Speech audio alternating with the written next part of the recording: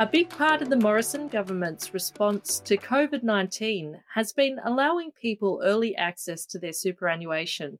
At the same time, compulsory super contributions are legislated to climb from 9.5% of wages to 12% over the next 5 years. We've all been told that we need to put more money into super, so letting people have access to their superannuation early sounds like a bad idea. But is it? And does it justify higher compulsory contributions? Here today on the Grattan podcast, I have Household Finances Program Director and expert on all things retirement incomes, Brendan Coates. Welcome, Brendan. Hi, Kate. So first up, Brendan, can you give us a little background to the decision to let people access their super early? Yeah, so this is a decision that was taken in the second half of March when we knew that we were probably staring down the barrel of a recession, but I don't think it had really sunk in about just how bad it would be. So government probably still at that point were worried about the budget deficit. They were worried about not hitting their commitment to hitting a budget surplus for the financial year. And so the first thing that they did is essentially allow people to access up to $20,000 from their superannuation, $10,000 in the first half of the year, $10,000 in the second half of the year, provided that you met a number of criteria. Say you either were unemployed, you were eligible for things like unemployment benefit, or you'd either been made redundant or seen a big drop in your income. And then not long after that, we saw the lines of people outside Centrelink essentially when we moved into those lockdowns at the end of March that essentially threw hundreds of thousands of Australians out of work basically overnight. The motivation for the scheme in the first place was essentially the economy is going along okay, then we hit a brick wall, and a lot of Australians didn't have much in the way of savings. So, half of Australians had less than $7,000 in the bank, 20% had less than $500. So a lot of Australians weren't very well placed to deal with the costs of a recession. Essentially they needed the money straight away in order to keep the bills paid, to make sure they could keep paying the mortgage. And that's what the early release scheme really allowed them to do. So how many people have accessed this scheme? So far we've seen 3.1 million Australians apply to access their superannuation, and they've withdrawn $32.6 billion. And 1.2 million people have actually applied for both rounds. They've applied for the first round leading into the end of June for 10,000, and then they've also applied again for some money in the second round. Those payments are slightly larger than what the government first forecast. So I think it was about 28 billion is expected to go out the door.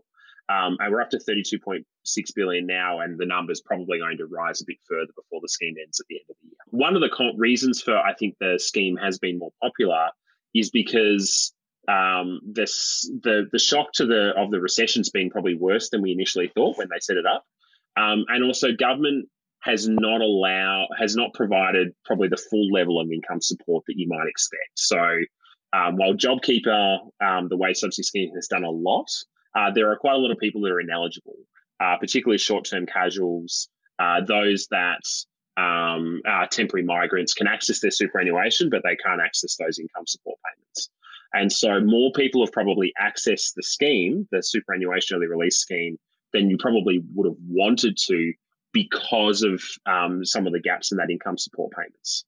But at the same time, what we have seen is that, there's no way you could have designed a set of income support that would have perfectly met the needs of people to match their obligations. So JobKeeper, for example, is only available at the minimum wage, but a lot of people earn more than the minimum wage, more than half of Australians. And so they've got obligations like their mortgages, their rent that are in line with the incomes they previously earned.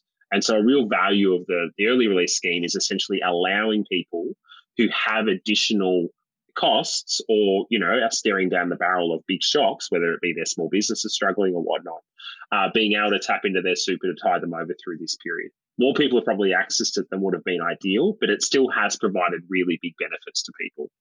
The one that really worries me, the statistic that I think really justifies the scheme is NAB, when they did their disclosures on the fact that a lot of people have been able to defer their mortgage repayments, 20% of those that have deferred their mortgages have lost more than 50% of their wage or salary income since April.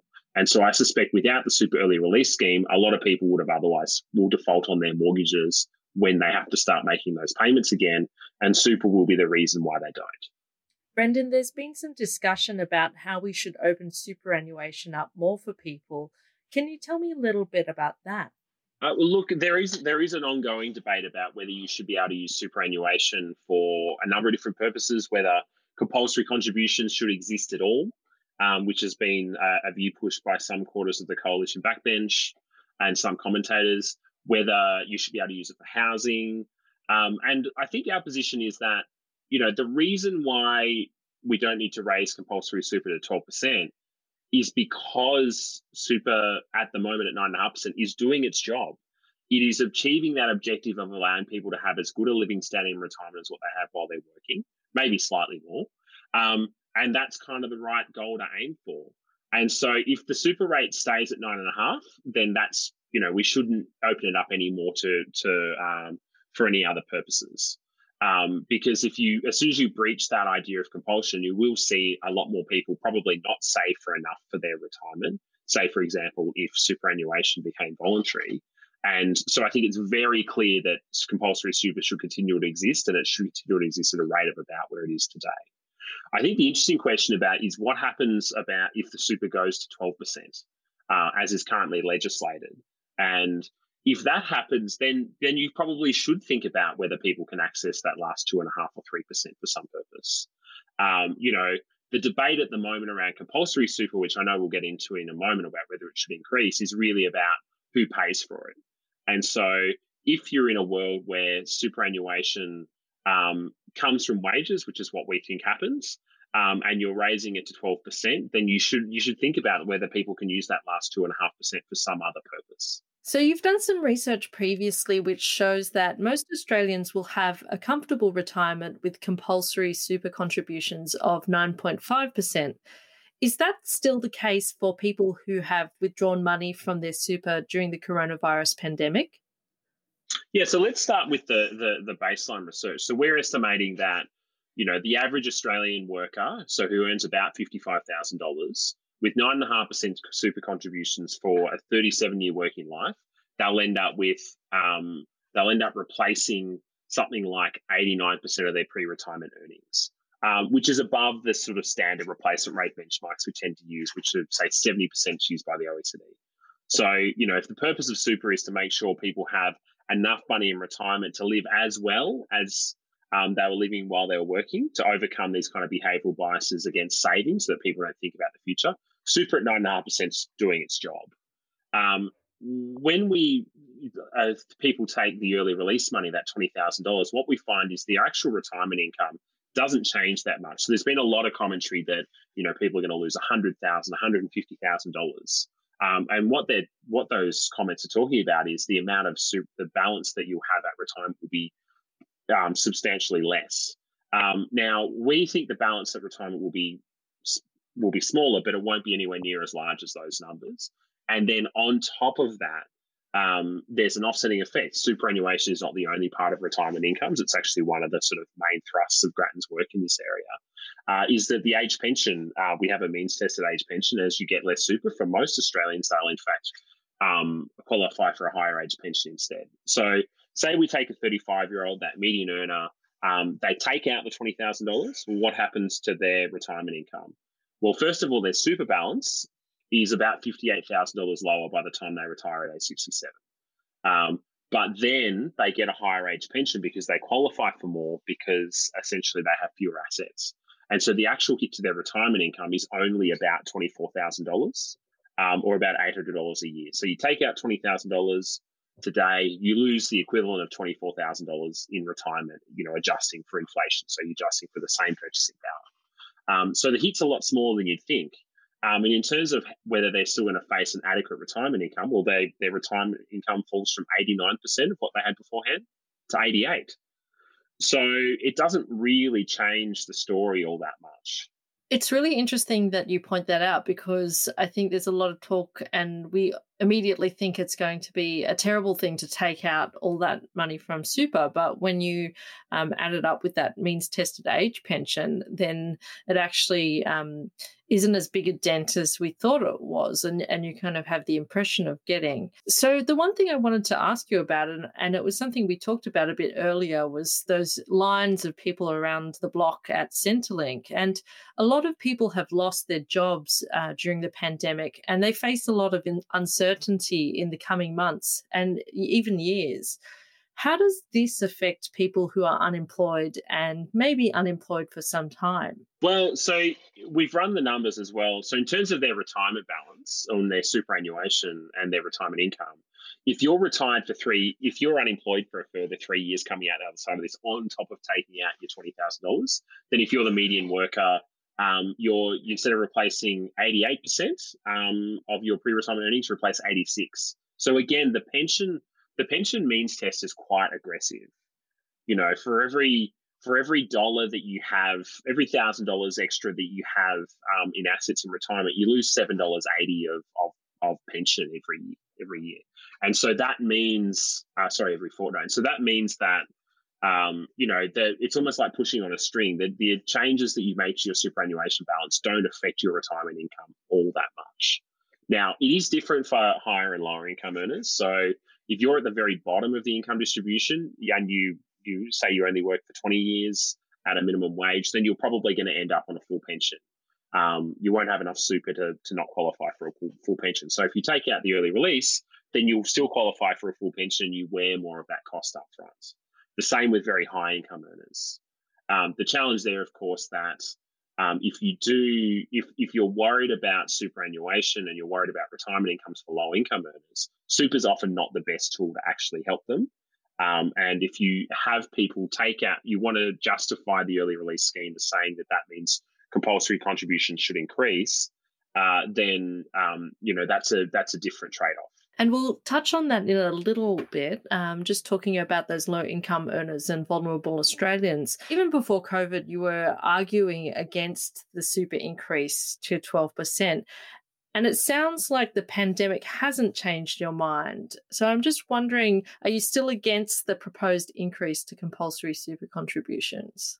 Yeah, so I think a dangerous thing that occurs when you have such enormous shock as a recession and COVID-19 is people tend to interpret it through their own priors. So you get a lot of confirmation bias. People go, well, what I thought was right before COVID is even more right today.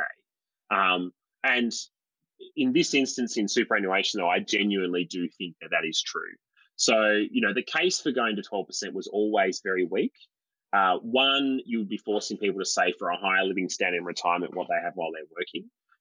That's obviously, we've got to set defaults so that they work best for most people. And having people save for a higher living standard than what they have while they're working doesn't make a lot of sense, particularly when it's hard to unwind the increases. So if you're forced to save more, it's hard to save less elsewhere. Secondly, increasing compulsory super has the effect of hurting the budget position both in the short and long term because the tax breaks are larger than the pension savings, which is another reason often given for why super should increase. So it's worth about $2 billion a year today in extra tax breaks, and even the tax breaks exceed the pension savings out as far as 2060 based on Treasury research. You're essentially forcing people to save for a higher living standard in the future, which makes them worse off today. There is a trade-off here. That is what's fundamental. Now, the COVID recession adds to that by saying, well, look, you're going to force people to save more, which means it comes out of their wages, which is what the research does tend to show. That's our work has suggested that something like 80% of the cost of higher super comes at the cost of lower wages within the first 2 to 3 years. That's based on 80,000 enterprise bargaining agreements going back since the start of superannuation. The Reserve Bank, it agrees. It says that 80% likely comes from wages of any super increase, and that they're in fact were forecasting lower wages going into this before this recession, because super was going to go up next year than they otherwise would have. Now, the recession itself means, you've got a lot of people out of work. Wages growth is really low. We're spending billions and billions of dollars putting money into workers' pockets or households' pockets so they go out and spend it. That's the classic textbook response when you have a recession. In the words of Ken Henry, you go hard, you go early, and go households. It's what we did during the GFC and what we've done now. Now, the trouble is super contributions go in the opposite direction. You're sucking money out of the economy, reducing household spending power in the middle of a recession. And that impact is quite large. So, it only starts off being about $3 billion a year next year. But by 2025, you're talking $15 to $20 billion extra compulsory super contributions, which is, bordering on more than 0.5%, close to 1% of GDP. And that means you've got less money in the economy. That's going to slow down the pace of the recovery. And we're forecasting, the official forecasts are for a long recovery. So Treasury is expecting unemployment to be above 6%, so a full percentage point higher than what it was pre-COVID, as far out as 2025, when compulsory super is scheduled to hit 12%. And by the time it hits 12%, that's $15 to $20 billion a year in money being sucked out of the economy. That's the same size as the stage 3 tax cuts that are legislated to come in that year. So it is a really sizable impact. And it's why, when the Economic Society of Australia runs their national economic panel of leading economists, they're asked what should happen to the SG increase. And 2/3 said either it should be deferred or abandoned, basically for these reasons, that it would lift the savings rate in the middle of a recession when that's the exact opposite of what we want to do if we want people spending to support the recovery and get people back into work. That's right. And we do want people to be spending money in the economy and building up those businesses that have been impacted. So it sounds like a very compelling argument for why not to increase the super guarantee to 12%. Finally, I just want to touch on that question we were talking about before. I mean, especially in regards to vulnerable Australians, if increasing compulsory super isn't the answer, what are some of the ways that we can help in their retirement? The fundamental challenge here, that though there are a large number of people that do struggle in retirement, they're overwhelmingly those that rent. So they're in financial stress in retirement, and they're in even more financial stress before they retire. So that's why super won't help them, because even though they'll have a higher retirement income, it'll make them even poorer beforehand. So the simple answer is, the arm of the retirement income system that's supposed to avoid poverty is the retirement income system that's supposed to avoid poverty is income support. So the fact that people are in poverty in retirement is because of the inadequacy of those supports. So the number one priority is boost the rate of rent assistance, which is the payment that goes to pensioners that rent. It's essentially not kept up with increasing rents over the past 2 decades because it's only benchmarked to the rate of inflation, and rents have increased faster. So increasing that by 40%, which is basically enough to raise rent assistance by close to $1,500 a year, would be the number one thing you could do. It'd be really well targeted. It'd cost about $300 million if you did it for retirees, or more appropriately, you do it for everyone, including those of working age who receive that payment, and it's cost you close to $1.5 billion. That would be the number one thing to do. The other thing that we really need to do is there is a big problem of people who are approaching retirement. They often struggle to find work. And they end up on unemployment benefits that are very clearly inadequate. So the other thing is to boost the job seeker payments. The government has done that during the COVID-19 recession. They've put in place this extra $550 coronavirus supplement. We think that as that supplement is removed, it should be replaced with a permanent increase of at least $100 a week. Now, you could argue for a higher increase. If you want it to be for those people to be not in formal definitions of poverty, it's probably got to rise by $180 a week, which is a very substantial increase. And those two things, increasing rent assistance, increasing job seeker for those that are approaching retirement, would do by the most to help people who are otherwise at risk of poverty, and without impoverishing them further before they retire. In fact, it would help them before they retire as well. I think that's a great note to end it on. I really hope that we can help people out of poverty in their retirement. And thank you so much, Brendan, for your insights into super. I don't know anyone that knows more than you about the particular issue. If you've enjoyed today's podcast, please keep the conversation going on Twitter at GrattanInst and on social media, Grattan Institute. If there's a topic you'd like us to discuss on the podcast, please get in touch at media@grattan.edu.au. Grattan Institute is a non-profit organisation and we do rely on donations from our wonderful listeners. If you would like to support us financially, please go to grattan.edu.au/donate. As always, in these strange times, please take care and thanks for listening.